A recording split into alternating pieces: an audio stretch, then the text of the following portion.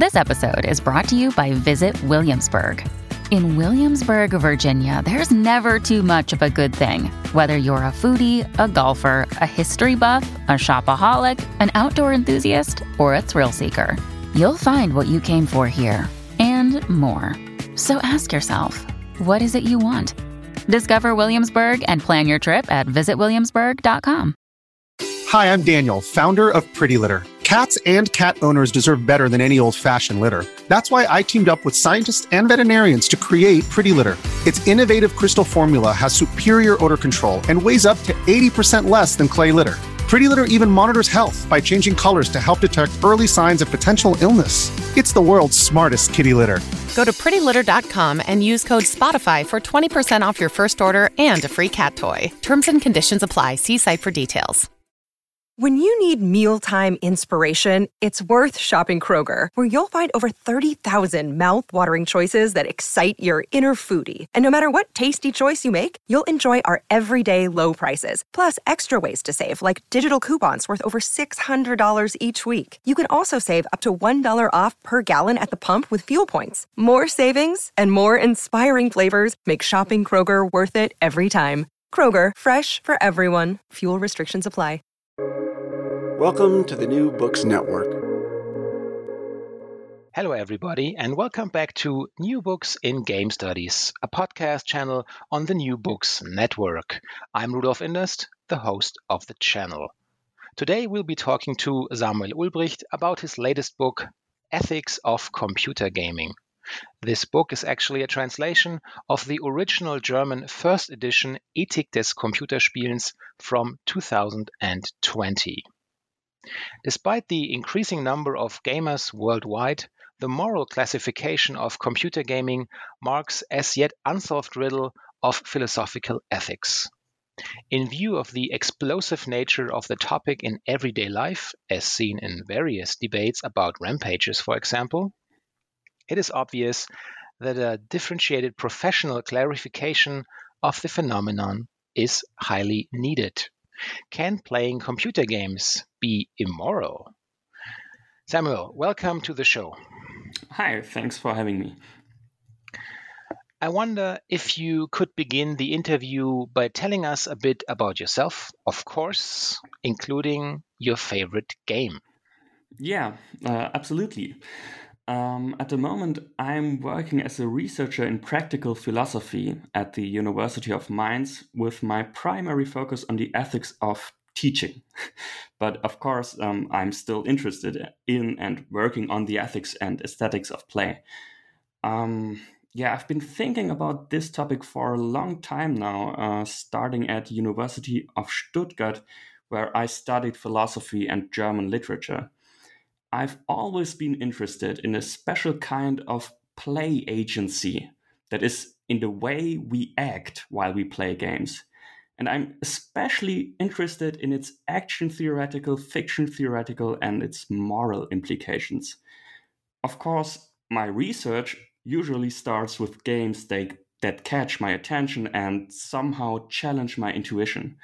These games aren't always my favorite games, though. For example, I think the Grand Theft Auto series can teach us many things about the ethical potential of games, but I wouldn't consider it being one of my favorite games, although I do like it and I played it a lot. So, yeah, what are my favorite games? This is really the most difficult question right at the beginning. If I had to decide, it would probably be, at least at the moment, The Last of Us Part 2, Zelda Breath of the Wild, and The Witcher Wild Hunt. But yeah, with that answer, I'm really not doing justice to so many other great games out there. I mean, think of God of War, Hellblade, Bloodborne, Inside, Mass Effect, It Takes Two, also all the Mario games, and at the moment, Elden Ring. I love them all, and please don't ask this question ever again. I see. But I take it then you're aiming for the big boys and AAA titles, right?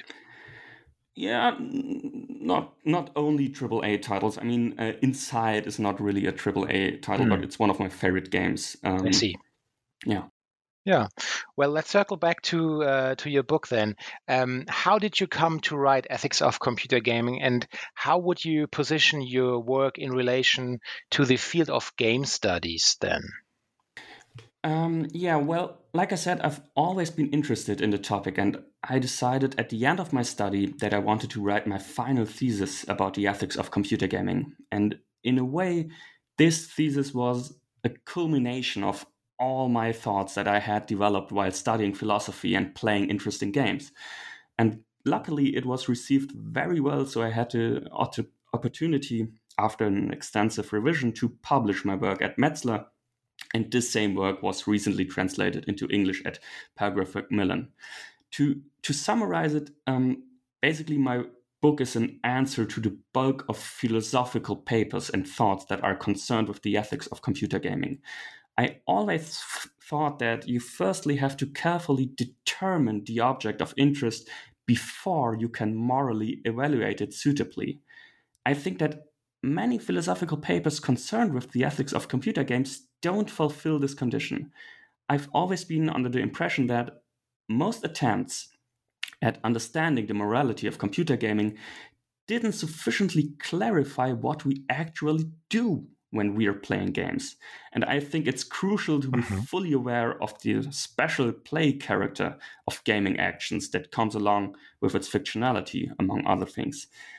And with my focus on the specific fiction theoretical and action theoretical status of computer game actions, I'm not only relating or reacting to recent attempts of defining the ethics of computer games, but I'm also challenging traditional positions of ethicists like Aristotle, Henry Sidgwick, or Immanuel Kant, and other philosophers like Kendall Walton, Elizabeth Anscombe, and Donald Davidson. And in this respect, my work is primarily a philosophical work. And this means that for the most part, I exclude empirical, cultural, or social considerations and focus on clarifying the concepts of agency, fictionality, and morality in relation to play on a more basic level. But despite this very theoretical approach, however, I think that this philosophical thoughts concerning the basic concepts underlying or dealing with games can also be very helpful for more empirical approaches to games and game playing. I see. If I understand your book correctly, you decided to kick off your first chapter by putting forward an answer to the mother of all questions, at least in game research: what are computer games? And reading your first paragraph, you underline your position that the actual activity of playing a game, and the game as an artifact, it's not the same thing, really. Could you please elaborate on this argument a bit and also tell us why this very distinction is so important and relevant for your next chapters to come? Yeah, of course. Like you said, I think it's very important to distinguish different possible objects for a moral evaluation before starting an ethical analysis. And let's begin with simple cases. Intuitively, we are able to morally evaluate a player's action without judging the game he's playing, and vice versa. For example, the game Rape-Play, where you basically have to rape women, well, it's probably a very reprehensible game. But this doesn't automatically mean that every instance of playing this game is also objectionable. Imagine a lawyer who's playing Rape-Play solely to reach a ban of this game. His action wouldn't be immoral, would it? And the other way around, we wouldn't morally condemn games like Red Dead Redemption 2 only because some players create very questionable videos with it where they mistreat women rights activists or something like that. And based on this, I find a strict distinction between games as objects and play as activity very useful. And when morally evaluating computer game actions, we should not mix these different normative dimensions. I can do something wrong while playing a morally decent computer game. And I can play morally questionable games in a permittable way. Yeah, of course, I don't want to say that there are no significant correlations between games and play actions.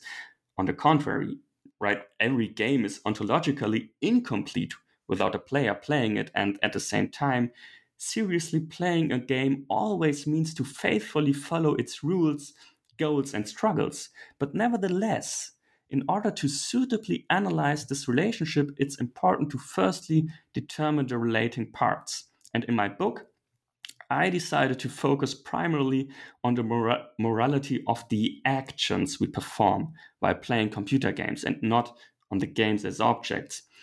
Well, because, yeah, on the one hand, actions are the traditional subjects for moral evaluation, not objects or artifacts. And on the other hand, I found the challenge of the ethics of computer gaming to be much more exciting than the challenge of the ethics of games. Mm-hmm. Well, I'm just thinking about something. Maybe it comes back later on, but let's follow up then, because in your second chapter then of ethics of computer gaming as activity, you introduce a very, very, very exciting thing. It's called syllogism, and as for me as a non-native speaker, this is a hell of a word, of course, to put it right in English. You introduce the theoretical category of the syllogism. How does this concept help your readers to create a better understanding of your topic then? Yeah, this syllogism, the practical syllogism, is the traditional way of philosophers to describe actions. And this model goes back to Aristotle, and it's very useful to clearly illustrate the elements that are crucial for understanding actions. And at first glance, the practical syllogism is basically structured like a logical deduction. We have two premises and one conclusion. Mm-hmm. But a key difference lies in the way we reach the conclusion. Forming an action is clearly different from reaching a logical conclusion. We weigh our possibilities and their consequences before we decide what to do. So, an action is the result of a decision and not of a logical deduction. Recent action theorists like Elizabeth Anscombe and Donald Davidson build upon the insights of Aristotle and emphasize that actions are especially determined by the will of the agent. That is, the reason why she's doing what she's doing. And this reason must contain something that she wants to reach, that she values somehow. And her will represents the first premise of the practical syllogism and embodies the fundamental normative role of the action. The second premise then consists in the way how her will is to be actualized. It's basically the body movement that the agent needs to perform in order to fulfill her will. And the conclusion then is the action. I give an example. I want to open the door. This is the will. By moving my hand, this is the body movement. So, and this is the conclusion, I move my hand in order to open the door. And with this structure in mind, we can easily analyze actions we perform while playing games. After all, play actions resemble real actions in the formal structure that consists of will, body movement, and action. On the other hand, the practical syllogism also helps to highlight several specifics of gaming actions in contrast to ordinary actions. I was wondering for a moment there, could you compare what would happen actually if would you describe it as some form of different reaction if I open up the door to my office right now? I put my hand forward and door opens, fine, because I do expect that to happen.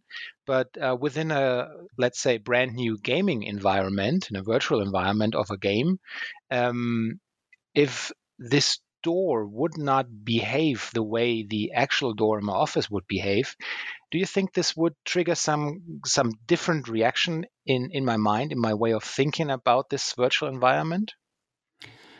Well, I think that if only the door behaves differently, then this wouldn't change anything in your will or body movement, would it? If you intend to open the door and you really you go to the door and open it, and you use the same body movement, you move your hand the same way, and you form your intention the same way, then I think, at least on the formal level, there's not really any difference. It's not really another action than the ordinary action. But I think we can differentiate different types of actions we do in virtual environments. Yeah, this is a good point, because this is the essence of your second the second half in your second chapter.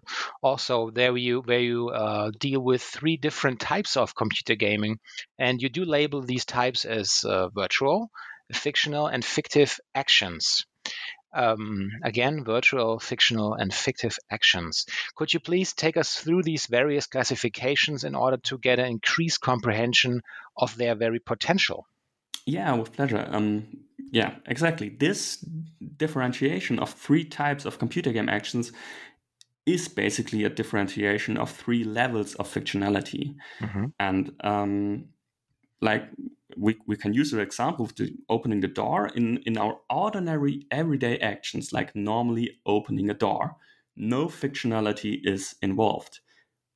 I open a door, I go shopping to buy food, I give an interview to talk about philosophy and computer games, I go to sleep because I'm tired, and so on. These are ordinary actions with ordinary goals from ordinary people living in reality. But apparently fictive characters also act, right? Harry Potter casts spells, Frodo destroys the ring, and Mario jumps on several heads to rescue Princess Peach. And these actions are what I call fictive actions. And they only take place in a fictive world. They're executed by characters, not by persons. Players, on the other hand, are persons and not solely characters. So they perform real actions and not fictive ones. But they perform actions that at least partly reach into fictive worlds. So we shouldn't classify them as ordinary actions either.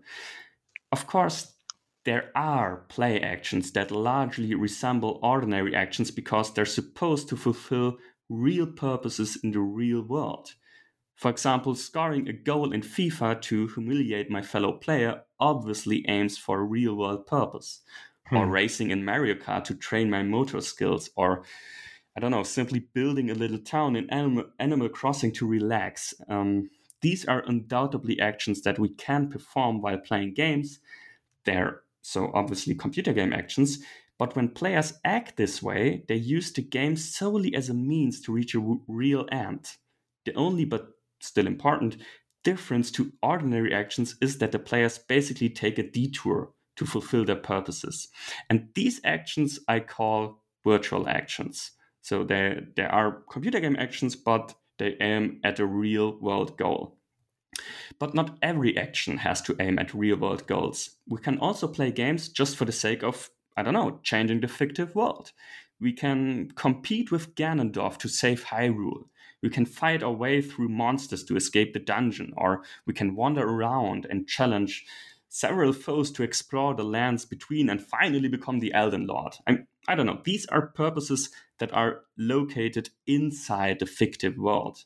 And when we aim at such goals while playing games, we act fictionally. And the game guides us here. We accept its rules as laws and identify with its fictive world. And these actions, which I call fictional actions, not fictive, but fictional, these actions are the philosophical most interesting ones, especially regarding the moral dimension. I'm wondering whether, as a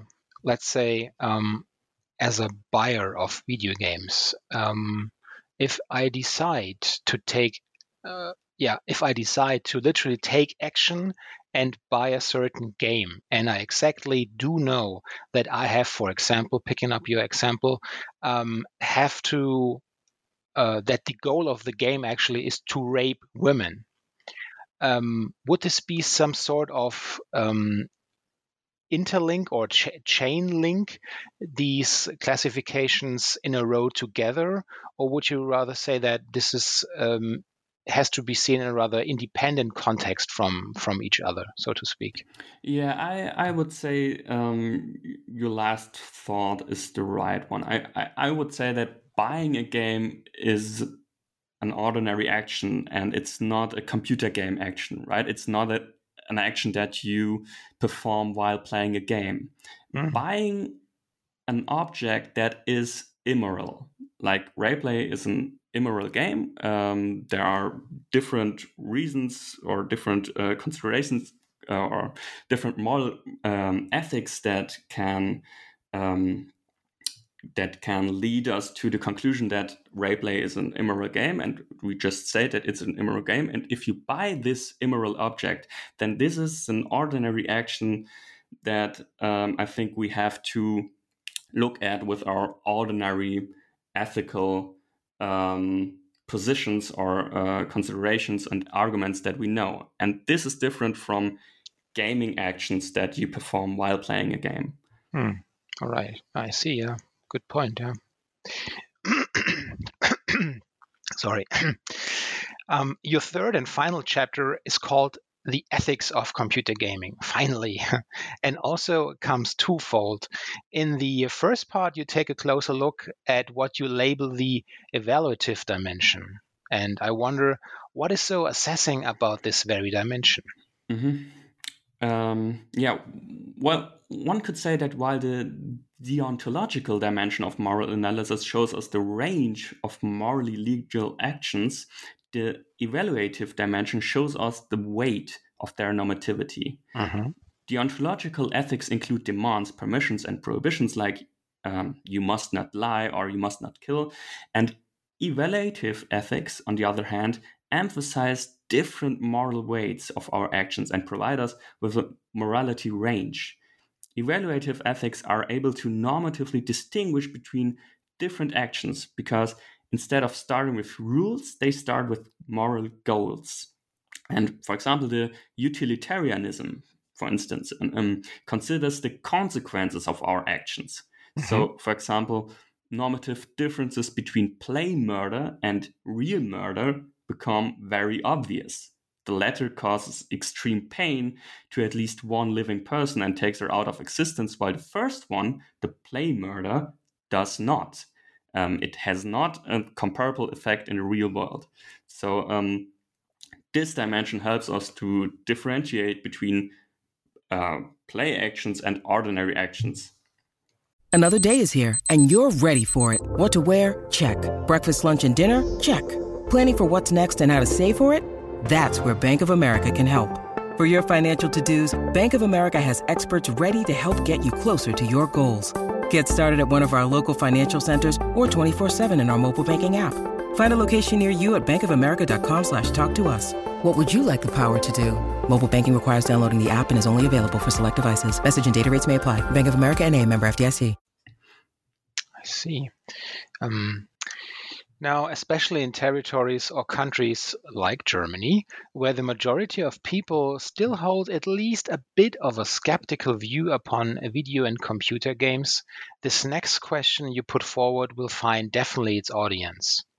Can playing computer games cause harmful consequences? Is actually your question. And, well, does it? Yeah, maybe it's a little bit of a bummer, but yeah, to answer this question, we firstly have to distinguish between a psychological or sociological and a philosophical perspective. And as a philosopher, I'm primarily concerned with the following questions. Are there any conceptual attributes of computer game actions that distinguish them from ordinary actions and, for example, exclude the possibility of causing harm?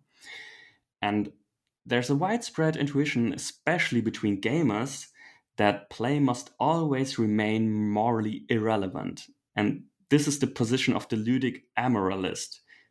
He says, players only play games. No harmful consequences can be caused while playing games.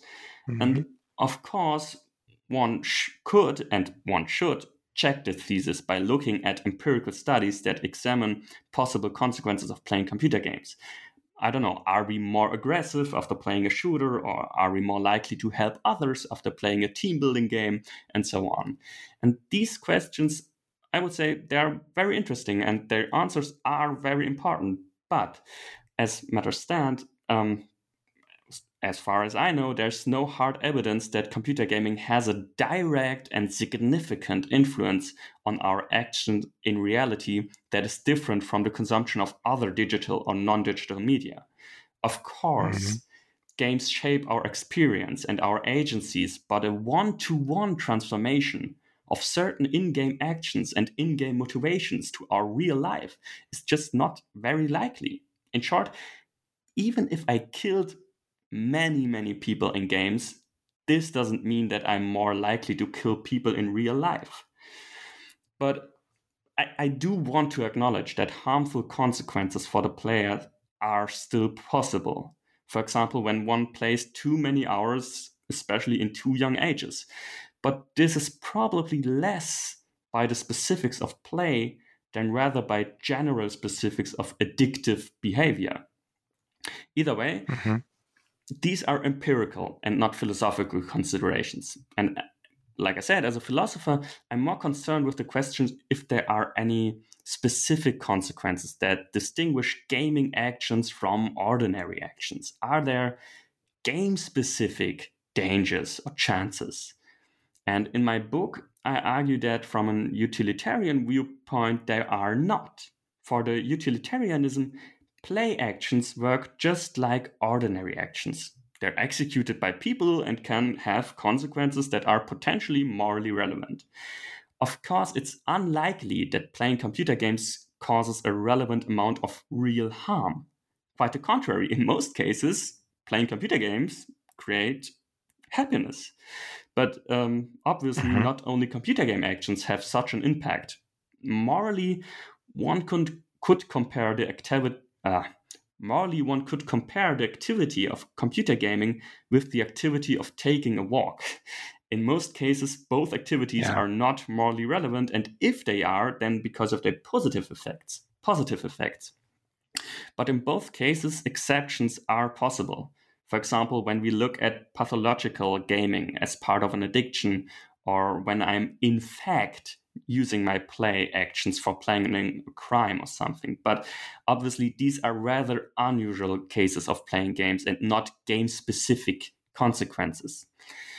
But I have to say that this utilitarian analysis is possibly only the starting point for evaluating morally relevant consequences of computer gaming. In his book Games, Agency as Art, the philosopher Nguyen writes about important features of games which distinguish them, in fact, casually from ordinary actions. For example, he states that games can have a considerable influence on our autonomy because they design our agencies. And if this turned out to be true, which must be confirmed empirically, then this indeed would represent a special feature of gaming actions that distinguishes them from ordinary actions. To sum up, I think you cannot say that playing computer games cause harmful consequences in many cases, but of course there are actions that we can take while playing that cause harm. I was just thinking about these, and I'm pretty sure you know exactly what I'm talking about. These keep politics out of games kind of types. They're somehow connected also with this huge movement of Gamergate. Would it be possible to place these kind of types also within this spectrum? Because you were mentioning these, how you call them ludic amoralists? No, what was it? Yeah. Do you think there's some form of connection there? Right. I would say that the position of the ludic amoralist, like the position that it's only a game, I'm only playing, there's nothing morally relevant here. I think this is exactly the position that is at place here at Gamergate, and this not only excludes moral considerations but also political considerations. I mean, I think maybe any normative considerations regarding games. So yeah, we could say that the ludic amoralist is the position that supports exactly this this type of gamer. Mm-hmm. But I think there are good arguments against this ludic amoralist, right? Because we know cases of gaming, and I gave some examples for play actions that are obviously not morally irrelevant. Yeah. In the third, the aforementioned second part of your third chapter, now you do focus on duty-based ethics. Now, I can only speculate when our listeners had their last reread of Kant, but let's assume it has been quite a while. So how can we utilize his ideas and concepts to get a deeper understanding of ethics in digital games? Mm-hmm. Okay, well, this will take some time. Good. Kant's duty-based ethics as a deontological position can tackle some of the hurdles that the utilitarianism or also the Aristotelian ethics face. First of all, Kant can easily distinguish play actions from ordinary actions using a normative approach. And that is because Kant doesn't look at the consequences of an actions, but at their intention, the will that justifies and causes the action, the first premise of the practical syllogism. If the will of one's action contradicts the categorical imperative, then it's morally wrong. And the categorical imperative goes like the following: act only according to that maxim whereby you can at the same time will that it should become a universal law. Yeah, but I want to explain Kant's idea like this. As soon as your intended action is possible only because others do not act like you, your action is morally wrong, because you make yourself an exception with it. For example, if I'm about to give a promise that I know I will break, then this action is only possible because not everyone is acting like me. If anyone would act like me, in Kant's words, if my maxim, that is my justifying will, would become an universal law, then one couldn't successfully give a promise because no one would trust it. I couldn't even make a false promise because the social practice of promising would be completely diminished. To fake a promise, one has to assume that the others rely on my promising words. And if this is not the case, I cannot deceive them. So ultimately, I cannot think of my will of giving a false promise as a reasonable will that should be realized. It contradicts the moral law, and therefore it's morally forbidden. What does this mean for the ethics of computer gaming? Well, plenty of things. Let's begin with simple cases. As soon as my will contradicts the categorical imperative while playing, my computer game action is morally wrong. And like I said, I think it's obvious that we can think of many such cases when performing virtual actions, right? Not fictive actions or fictional, but virtual actions here. So when I aim at real purposes, I can really contradict the categorical imperative. For example, when I secretly cheat while playing with others, or when I want to humiliate my teammate through my play. In such cases, my maxims clearly contradict the categorical imperative because they mark myself as exception.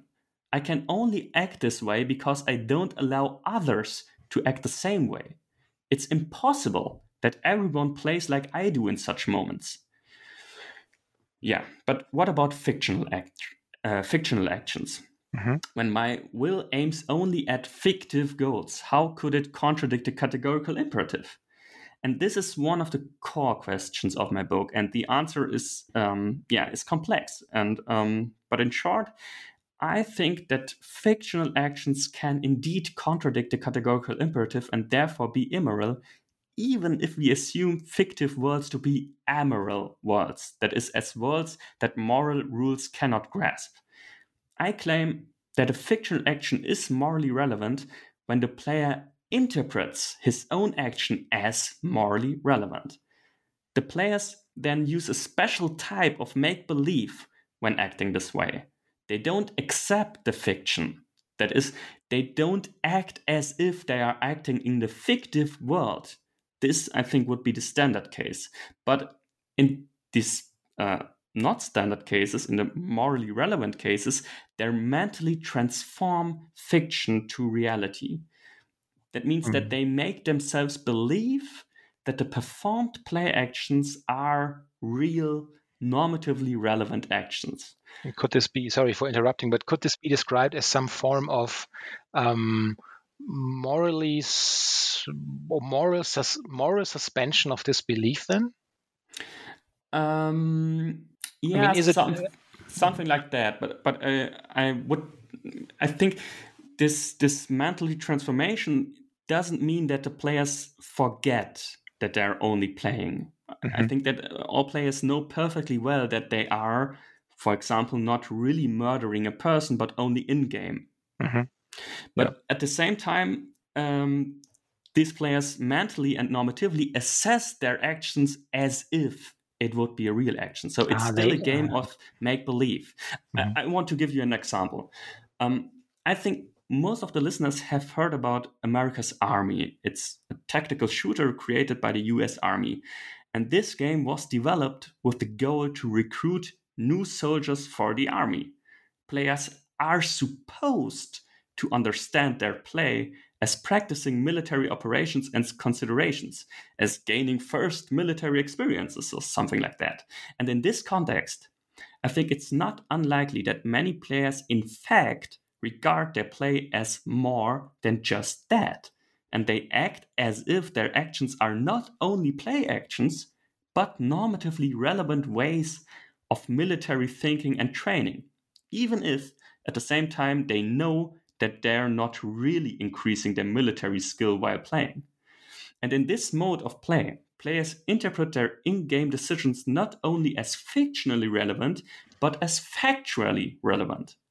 In other words, I think they open their actions for normative criteria from the real world. They measure their activity not only regarding fictive success, but also regarding real military success of some sort. They don't think that they are really killing soldiers or something like that, but they think or they act as if they're gaining some military experience. And by approaching your play with this normative lens of ordinary actions, which are morally relevant, of course, I think you really transform your actions to normatively relevant actions that can be morally forbidden with Kant. I was just thinking about the concept of let's say, for the sake of the argument, some kind of moral ladder. If the first step on this ladder would imply that I actually do kill people, and I know that this has, let's say, some sort of moral implication. But the next step of the ladder would be just thinking about whether I do succeed or not. And if I intentionally decide to ignore this first step and just measure my outcome of the gaming results within the framework of success or non-success, could this be a trick then to circumvent this first question at all, whether my original deeds are immoral or not? Yeah, well, I wouldn't say that this is a trick. With the practical syllogism in mind, it's all about my will, about the first premise. This is the normative relevant element in my action. And I think if my will aims at just succeeding the game, then I don't see anything that could be immoral here. Even if on the display, it's the same action of killing people. And I also think that normally, if your will is, I just want to kill a bunch of people here, I think that in typical cases, this also is not morally relevant, because most players do know perfectly well that that you are not really killing people, and they are not acting as if they are killing people in reality, but they act as if they are killing people in the game world, in the fictive world. There's no transformation here. They accept the fiction. And these special cases I described, these are really not the normal and typical cases. In these cases, the players do not accept the fiction. They want to use the fiction to transform it into reality and to fulfill purposes that they couldn't fulfill in reality, but they use the game actions to realize their immoral will. It's not that easy to explain, but I think that the important thing here is that for morally forbidden actions with Kant are not typical gaming actions. I think in most cases, gamers accept the fiction, and then because I think that all fictive worlds are in fact amoral, so they're not morally relevant. And if we accept these fictive worlds, I think that we cannot do something morally wrong with Kant. Well, I'm afraid I have to contradict, because you have explained it very well, I think. And so thank you for this. It's a complicated. When I was reading your book, the first edition, the German edition, I had to reread some paragraphs and read again. But this is something that, it comes with the territory, right? So high rereading value, so to speak. Perfect. We've taken up a lot of your time now. What are you working on now? And of course, what will you be playing next? At the moment, I'm primarily working on my dissertation in ethics of teaching, but at the same time, I'm still doing research and publishing papers on the topic of ethics and aesthetics of play and of computer games, of course. Also considering their didactical potential in schools. Regarding games I'll play in the near future, well, I'll be engaged many more hours with Elden Ring, that's for sure. But apart from that, I'm looking forward to play Kena Bridge of Spirits and finally Cyberpunk 2077, which I wanted to play without bugs or other technical issues. And also, you may meet me in online matches of the new Mario Strikers for the Nintendo Switch. Oh. Yeah. Betty, better get ready. Yeah. These sounds like great projects. I want to thank you for being on the show today, and I really enjoyed it. So take care and goodbye.